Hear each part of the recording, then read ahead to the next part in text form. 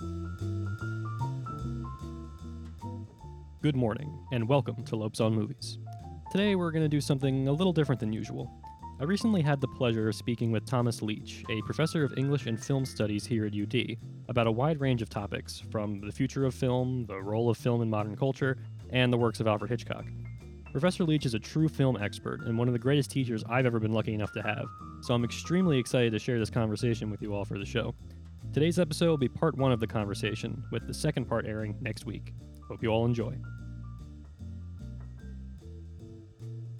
I think the first thing I kind of want to talk about is more general stuff, just because it's been so long since I've taken one of your classes. Now it's been like 5 years since I was in one of them. I guess, which believe me is pretty shocking to me. I'm sure as much as it is to I'm sorry, Joey. I get older every day, but I always assume that while my back is turned, other people stay exactly the same. you. Right, exactly. Well, actually, that's funny because having worked at the university for a couple of years now, really ever since I graduated, I've been working there, and it's been interesting seeing all the students stay the same age even though I'm getting older, which I have to imagine is a experience that professors have as well. That is half the weird experience. The other half is in the collective memory of the university, a generation is 4 years. Yeah, exactly. After 5 years, people have no idea what was happening 5 years ago. Nobody does. Maybe Yeah. elderly graduate students. Yeah, but well, that's funny too, because like the just thinking about like how quickly the culture changes at a university with like the 4 years, all the students are different. It feels like over the past 5 years, the general kind of media and culture landscape has already changed dramatically from where it was where when I was in college. And I think that's interesting, and I'm kind of curious how that's affected some of the classes you've taught. Like, how are students different now from like 5 years ago, or even a little bit further back than that? Well, one really obvious thing to say is that students are much more invested in their online lives than they used to be. And Hmm. consequently, they're less invested in the lives that they're living in what I think is meat space. Hmm. It used to be, for instance, that before I started a class, before every day before every session of a class, I'd go in and people would be sitting around and they would talk. They'd be talking Hmm. to each other, and if I talked to them, they would talk back to me. Now that never Sure. happens. People are always Really? online, checking their messages, tweeting to each other, texting more than tweeting, um, Hmm. and they put down the devices for the class, but I'm keenly aware of the fact that the class is an interruption in what's basically the ongoing life that they're living. Hmm. I don't know if you know the play, Samuel Beckett's play Waiting for Godot. Yeah, I'm aware of it. I've actually never like read it or seen it though. Well, the gimmick, of course, is that these two guys, Vladimir and Estragon, are waiting for Godot, but he never shows up. And Right. Yeah. basically 2 acts of trying to pass the time till Hmm. Godot comes along. The play was, I think, first staged in 1954. And in the past few years, I thought Godot could never write this play now because Didi and Gogo wouldn't just be waiting for Godot. Didi and, yeah, right, Gogo would not be waiting for Godot to show up. They'd be checking their mail or playing Angry Hmm. Birds or Hmm. tweeting out to their buds, "Where's Hmm. Godot? Oh, he's 5 miles away. Now he's 4.8 miles away," and so on. Um, and that made me wonder when Beckett first wrote the play, television was first becoming big. Hmm. And I wondered, did Beckett think television is a killer of leisure time and we need to celebrate emptiness in a way that we Hmm. didn't used to? Can't check with Beckett, he's dead, and he and I didn't move in the same circles anyway. But this is one way that I really think a lot about the way that students have changed, that their Hmm. lives are basically organized around social media, and Hmm. everything else is really an interruption. Sure. That may not Yeah. be true, but that's my experience. Yeah, I mean, I think that, I mean, that kind of checks out with what I've experienced just with my own like habits and like my own like interactions with friends that I have, because like obviously you're right. Like if I'm waiting for something, I'm just going to be on my phone the whole time. Um, and I do feel like I can recall when I would sit in your classes like before the class would start. Like even then people would be on their computers or their phones or whatever. But I can recall like little conversations or just like things occurring, and eventually like talking to you. If you came in a little early, we would ask you a question or something. But that's interesting to see that it's kind of like people are so invested in what's going on in like the online space that like you said, it's an interruption. Like they go to your class and they're basically like they're online until they can't be, and then they're in your class for the whatever duration of the class it is, and then once it's over, they're back to that sort Oh, thank goodness of I lifestyle. made it. Yeah. Yes. Yeah. Now I can go on with my life. It's funny because the most interesting thing, the most valuable thing, the most valuable experience that I had in a class, I think it was 3 years ago, stemmed from a remark that I overheard one student making to another student before the class started. And I mean, I've thought a lot about that remark, and I've talked to both students about it too. Um, Now I think I was so lucky that I overheard them talking before class. That wouldn't happen anymore. Wow. So I guess the sort of a follow-up question to that. So just thinking about how much that the media landscape has changed, I'm curious if the students that come to your classes today, like what are the movies that they're familiar with? Like what is the kind of like common language between them? Because when I was in high school and coming into college, anybody that was interested in film was really obsessed with like all the people that came up in the 90s, like Christopher Nolan, David Fincher and Tarantino, Paul Thomas Anderson, all these people.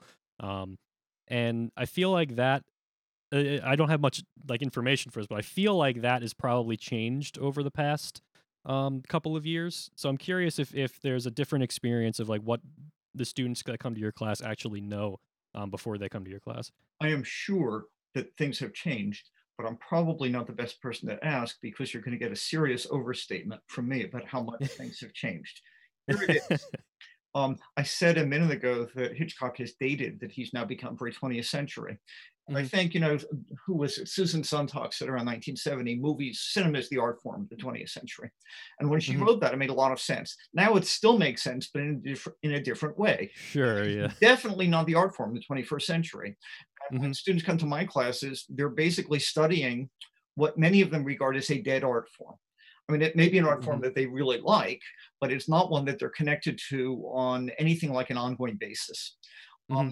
When I was in college, what everybody was interested in about movies was the auteur theory. Who directed Right. this film? Have you seen all of John Ford's westerns? And so Hmm. then I don't know, maybe 10 years or so after I started teaching here, I asked Harris Ross, what do you think? Students aren't really into auteurism anymore. What are they into? And he said, box office. That's what they talk about all the time. They all know how much the movie made last weekend. They know what place Hmm. it was in. They know whether it's gone, how much down it's gone over the past 3 weeks. They know how it's trending. They know how it compares Hmm. to earlier films in the franchise, and so on. And if you ask Hmm. me now, what do students know about movies? I would have to scratch my head and say, Julie, I'm really not sure what they know about movies, except that they're old and kind Interesting. of quaint. Yeah, that's it breaks my heart to hear that, but that's kind of the answer I was expecting a little bit because the impression I get especially is the line between movie and like television and just kind of like the general blur of content that we have now is stronger than ever, and I feel like there's still people obviously watching what you would consider film if you're just thinking of it in terms of like moving images with synchronized audio, right? But they're getting like basically TV shows and movies that are being put on streaming services and stuff. They're still watching them, but the actual engagement with of film in the way that I feel like the, it was I guess it was even passe sort of when I was coming up and interested in those filmmakers and the auteur theory and all of that. But it feels like that very much now is starting to dissipate, especially since the most popular movies are very much like based on intellectual property and just like kind of it's the idea that sells more so than the people that are in it or the people that directed it. Um, and I think that's interesting. It's not unilateral. There definitely still are things where people are interested in the person, but it definitely does feel like it's significantly less than it was in the old days for sure. I don't think, for instance, that most students are all that interested in stars. Hmm. I think that most students who are not really, really into film are not interested in more than a handful of filmmakers. Uh, Hmm. and I think that you put it very well. The most popular movies these days are franchise tentpoles. And Hmm. it's not that people are interested in the movie, they're more interested in the franchise. Right. How many Avengers movies have you seen? Did you notice the inconsistencies? It's almost Mhm. as if before you see the new franchise entry, you have to see all the old ones so that you can pass the entrance exam on the way in. In Yeah, many right. ways, this is great because it really does encourage you to sharpen your mind and to watch critically. Mhm. It's a different great way to watch movies. I'll tell you a Mhm. story. 10, 15 years ago, students used to say to me, you know, you should really get a widescreen TV, a big screen TV for your house, because I had said many times I hate watching movies at home. I don't like watching movies on TV. I only like going to the movies to watch them. And everybody Mhm. said, well, you know, if you had a 40 or 50 or 60-inch TV, you'd feel better. So eventually I got a big screen TV. Didn't change my habits. I still didn't like Mhm. watching movies on it, although it did change the way I watched The Wire. It's so funny. We were able to turn on the English language subtitles midway through the second season of The Wire. For the first time, I realized what those people were talking about. It was a revelation. Anyway, um, I got a big screen TV. It did not change the way I watched movies, and I wanted to explain this to the students. But by that time, it didn't matter. Students weren't watching movies on big screen TVs anymore. They're watching them on their phones. Mhm. And the equivalent students to the ones who had said to me 5 years earlier, you don't get the full experience if you're not watching it on a big screen with a stereo sound 5.1. We're now saying, well, why would I want to watch on anything bigger than a 3-inch screen? You know, with my iPod buds hooked up so that I could watch it in my own time, under my own circumstances, and as Mhm. discontinuously as I wanted. And this Mhm. last part, I guess, I thought was the real dividing line between me and the students. That for me, watching movies had become a kind of quasi-religious experience. Mhm. You know, you tune into the movie, and if, by golly, if people in back of you are talking, you shush them. Yeah, right. Yeah, and you would never walk out of a movie early. Mhm. I mean, that would be a blasphemous thing to do. Mhm. And now students are consuming movies, you know, in bite-sized portions. And I Mhm. have to admit, I've started to watch many movies this way too. I mean, I watch movies while I'm brushing my teeth. I'll watch 3 minutes of a movie and then turn it off. I'll watch 3 more minutes several hours later. So, I seem to remember you, mentioning that you were watching Funny Games one time. That's oh, what a nightmare! Yeah, I, I thought Funny Games remains after all these years the most unpleasant movie I've ever seen. And we had this conversation. I've seen the American remake. Mhm. That's also pretty awful, but the original film is worse. Mhm. And I foolishly thought, well, Funny Games, everybody says Funny Games is so terrifying. I will minimize the impact of it by only watching it in short doses while Mhm. I'm brushing or flossing my teeth. And the Mhm. result of that was to spread the terror over 5.5 days. What a terrible, terrible decision that was to make. Well, honestly, you explaining that spreading the terror over 5.5 days is kind of like that's kind of in a funny way, sort of how I feel about television as a whole.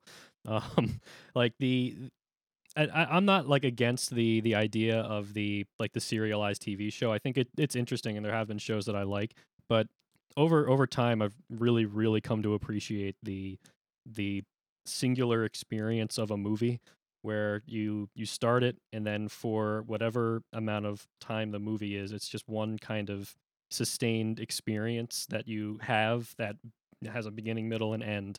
And at the end of that experience, it's like you've seen the entire thing, can reflect on it, and it feels like even that's kind of like I can only think of how many people wouldn't even touch like The Irishman, like the Martin Scorsese movie, because it's so long, and they just think like I can't sit through a movie this long. I would have to watch it in chunks. You know, I'd have to do it that way. Um, and yeah, so obviously, like with a movie like Funny Games, that's much worse than watching a TV show over a couple of days. But in a way, I appreciate the how succinct a movie is in comparison to a serialized drama or something like that. For me, the big difference is not succinctness, but closure. Hmm. My wife is really into serial TV. So when we watch together, which is most of the watching that I do, we're much more likely to watch long form TV Hmm. or episodic TV, you know, with a formula like Law and Order, for instance. Sure. It's very reassuring. It's the same thing every day. And I can get into that.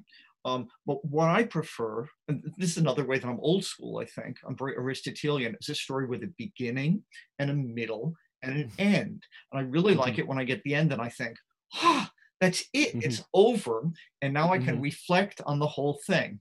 And Mhm. for me, continuing long form series, especially open-ended series, are a nightmare because I never know when they're gonna be over. And sometimes, when The Sopranos or when Mad Men ended, I thought, "That's it? That's the ending? That's Yeah, all of it?" I feel like that's the experience of the serialized drama in general. I don't think they ever end in a way where you feel like, "Ah, the ending. That was the ending that this should have had," you know? Like, I feel like a good ending always feels kind of inevitable, where it's like, when you think about it, you're like, this is the ending it needed to have. This is good." But a TV show, almost by just the nature of how complex and intricate they are and how long they go, it almost feels like that's kind of an impossible thing to pull off. And I don't know if I've ever seen a TV show that really has, in a way, that's been as satisfying as like a really great movie ending, you know? Breaking Bad, I thought had a great ending. It did. And when I think that's the closest Yeah, that I've seen. when I watched it, I didn't think you called that an ending. I thought I knew that it was coming here. It's just that it took a long, long time Yeah. to get. Yeah. Well, I wasn't For sorry that sure. it had taken a long time. I really enjoyed Breaking Bad, and I was sorry when it was over. But I did think Oh, yeah. that's probably the best ending to a long form show I can think of. No, yeah, I think I feel the same way, actually. That's kinda like the one show that is like the exception for my my ongoing kind of middle of the road feelings on TV. I'm in the But, middle right now yeah. of watching Penny Dreadful. I'm not quite halfway through the second season, and I just found out that John Barry, the showrunner, planned the third season to be the last season, but didn't tell anybody else. So Mhm. his idea was that, when the last segment of the third season was over, he said, "Okay, that's it, everybody. So long. Goodbye. Good luck." And I'm very curious to see how I feel about that episode when I finally watch it. The Mhm. rate I'm going, it won't be anytime soon, but Sure. I live in hope.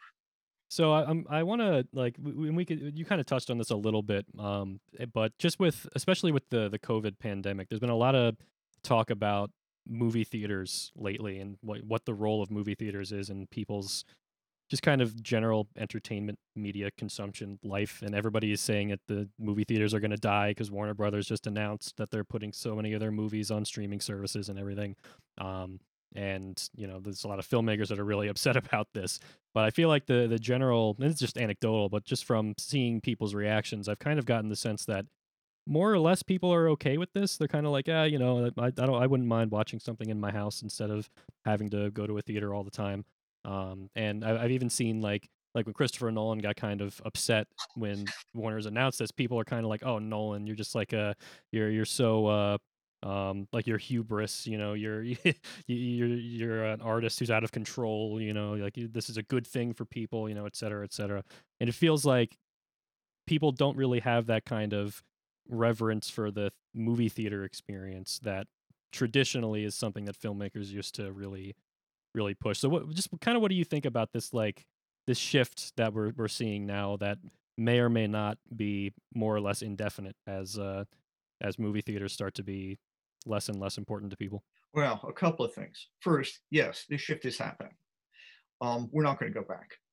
Mhm. Second, it didn't happen as a result of what Warner's did. What Warner's did was a symptom, not a cause. Mhm. Right. Warner's will surely be followed by other studios. I don't know how long it'll take, Mhm. but I regard the decline of motion picture houses, of of uh, of movie theaters, as very much like the decline of academic conferences. It was as Mhm. if people already were thinking of good reasons to not have them. And then lo and Mhm. behold, a pandemic came along, and now they had a terrific reason to not have them. So Yeah. instead of people jetting all over the world and feeling guilty about their carbon offsets, they could now stay home and Zoom. And the only problem was that the time zones were different. They had to plan. Right.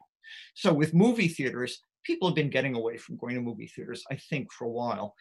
Right. Box offices keep going up because theaters keep jacking up the prices, but attendance hasn't kept going up. And I think here, um, there it's complicated. There are a bunch of different reasons. One of them we've touched on already: the changing habits of student audiences, of young Mhm. people, who are just as invested in seeing a movie on their terms, at their convenience, as they are in seeing it under what you and I might think puristically are the perfect circumstances, Mhm. the widescreen, the stereo sound, and so on. Mhm. But another one, and this one, it took me a long time to get onto this, is when I was growing up, the reason that movies were basically directed at young people is that young people went on dates, and a movie Mhm. was the perfect date, or at least it was Mhm. the beginning of a perfect date. Right. Yeah. After the movie, you would have what Hitchcock called the icebox talk. Uh, you'd get a drink, or you'd go out to dinner, or you'd get ice cream, or you'd go home and you'd talk about the movie. And Right. the complete experience was seeing the movie and then talking about the movie. And of course, if you were dating, you could always hope for still more of an experience after that. Right. Okay, what it took me a long, long time to realize is, by and large, young people don't date anymore. I mean, they get together socially, they Mhm. interact, they network, they hang with their peeps, they hook up. But um, going on a date seems to me not particularly a thing anymore, and therefore they Mhm. don't have to find things to do while they're on dates. Mhm. If they want to go somewhere, they go to a bar. Mhm. If they're old enough, or if they're almost old enough, or if they look old enough. Mhm. And if they can't do that, they either hang with their friends on social media, or they get Mhm. together and hang with their friends in person. They go to the mall, for instance. Uh, Mhm. so for all these reasons, I think the time for the decline of movie theaters was already that was locked in before Yeah. COVID came along. COVID is just giving people, on the one hand, a realization, on the other hand, an excuse. And I'm sorry Right. about that, because I'm one of the people who really did like to go to movie theaters. Although I must say, there are a lot of things I miss about the last 9 months, but going to the movies would probably not crack the top 10. I mean, I would feel the same way, but largely just because a lot of the movies that would have been coming out, I probably wouldn't have been that interested in seeing. Yeah, that, of course, is part of the reason too. Having said uh, all that, I have to say, I really feel sorry for Chris Nolan. yeah, I do too. Who people say to him, "Oh, Tenet, wonderful. It'll be just like Inception. It looks even more puzzling. It's more obscure. Make it longer, make it bigger, make it more expensive." And then when he does exactly what they say, "What? You want to put this on the widescreen? You're living in the old days, man." Yeah, Yeah. yeah. No, it I thought wasn't that was his really fault. He interesting. did not concoct this witch's brew. What does interest me is the question of how he will adapt once Yeah. theaters have gone away. Well, it's kind of a interesting thing with that. He, I know that he's been involved a lot lately with just kind of figures in the gaming community. And as far as I'm pretty sure he's done screenings of his movies like in certain video games. Like they'll in the virtual game world, there's like a movie theater screen set up and you watch Inception while you're in the world of the game or something like that. Something So like that. maybe there's gonna be some weird thing in the future where we're all watching movies in virtual worlds while in like video games, and Laughing at this, but this is not that much different from yeah, yours and my ideal experience of watching a movie already. yeah, I always used to say that one of the reasons I like to go to movie theaters was to get that oceanic feeling, that I would yeah, just sit back and the movie would roll over me and I would be hmm, powerless to resist it and I would surrender to it. right, Doesn't happen when I watch things on TV. hmm, But even though that was a great experience, and I do miss that experience, that's not the only great experience you can have while you're watching a movie. hmm, I mean, there are times when I read novels when I feel completely swept up and carried away by the novel, but there are plenty of times I read novels that I enjoy them a lot, that I'm not having that feeling. hmm, yeah, So yeah, not only am I curious about how people like Chris Nolan are going to make out, in this brave new world, but I'm interested in how I don't even want to say movie corporations, let's say media corporations will make out in this brave new world too. For instance, hmm, we still have opera. hmm, It's a coterie art. I mean, it's basically a dead art that's preserved by this very economically powerful but tiny niche audience. And hmm, interestingly, there are surveys continue to show that more young people get hooked on opera than get hooked on symphonic music. hmm, So orchestras' target audiences are dying, but opera's target audiences are being replenished to a greater extent. hmm, The same thing has happened with live theater. sure, New York has Broadway, but it would be hard to name 3 other cities in America that have a really hyperactive theater district, a theater yeah, life that the yeah, economy revolves around. Um, but theater still survives. It just survives as a coterie art, a niche art. hmm, Is that what movies are headed toward? I would say that's where movies are already. It's Yeah. we haven't quite noticed it yet.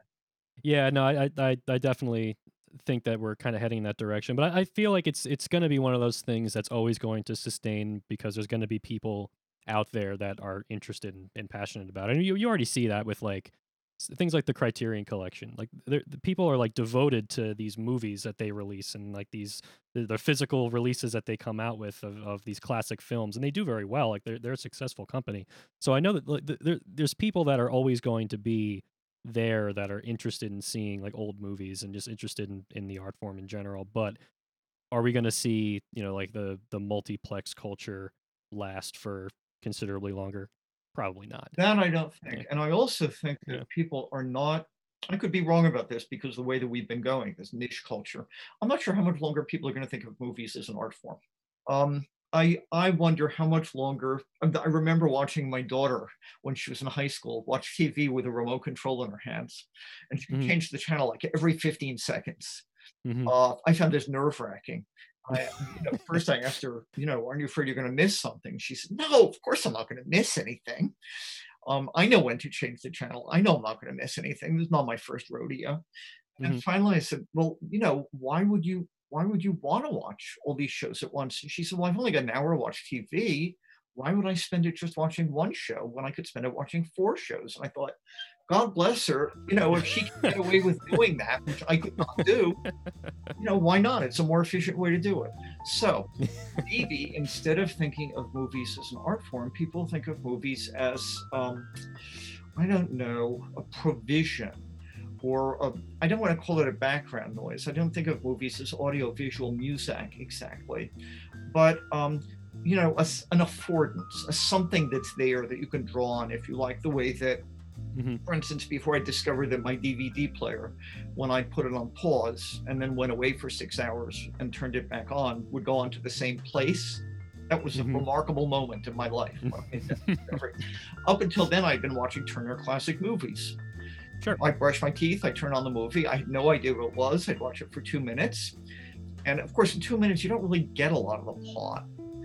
No, definitely But not. there are a lot of interesting ways to watch movies without picking up the plot. Sometimes, of Hmm. course, it'd be a familiar movie, and I would think, "Oh yeah, right, I remember where this is." Other Hmm. times, I would think, "So, who are these actors exactly, and what are the characters trying to do?" I would try to guess what decade was this movie made. When I got really confident, I would try to guess, which filmmaker made it. Who does it look like? Hmm. Um, th- I think those are strange ways to watch movies, and as movie culture evolves, as audiovisual culture evolves, I think that we'll see new ways of watching movies that I really can't imagine right now. I'll be very Hmm. curious to see what those ways are and whether or not I can appreciate them, even if I can't share them. Thank you for listening, everybody, and we will see you next week for part 2.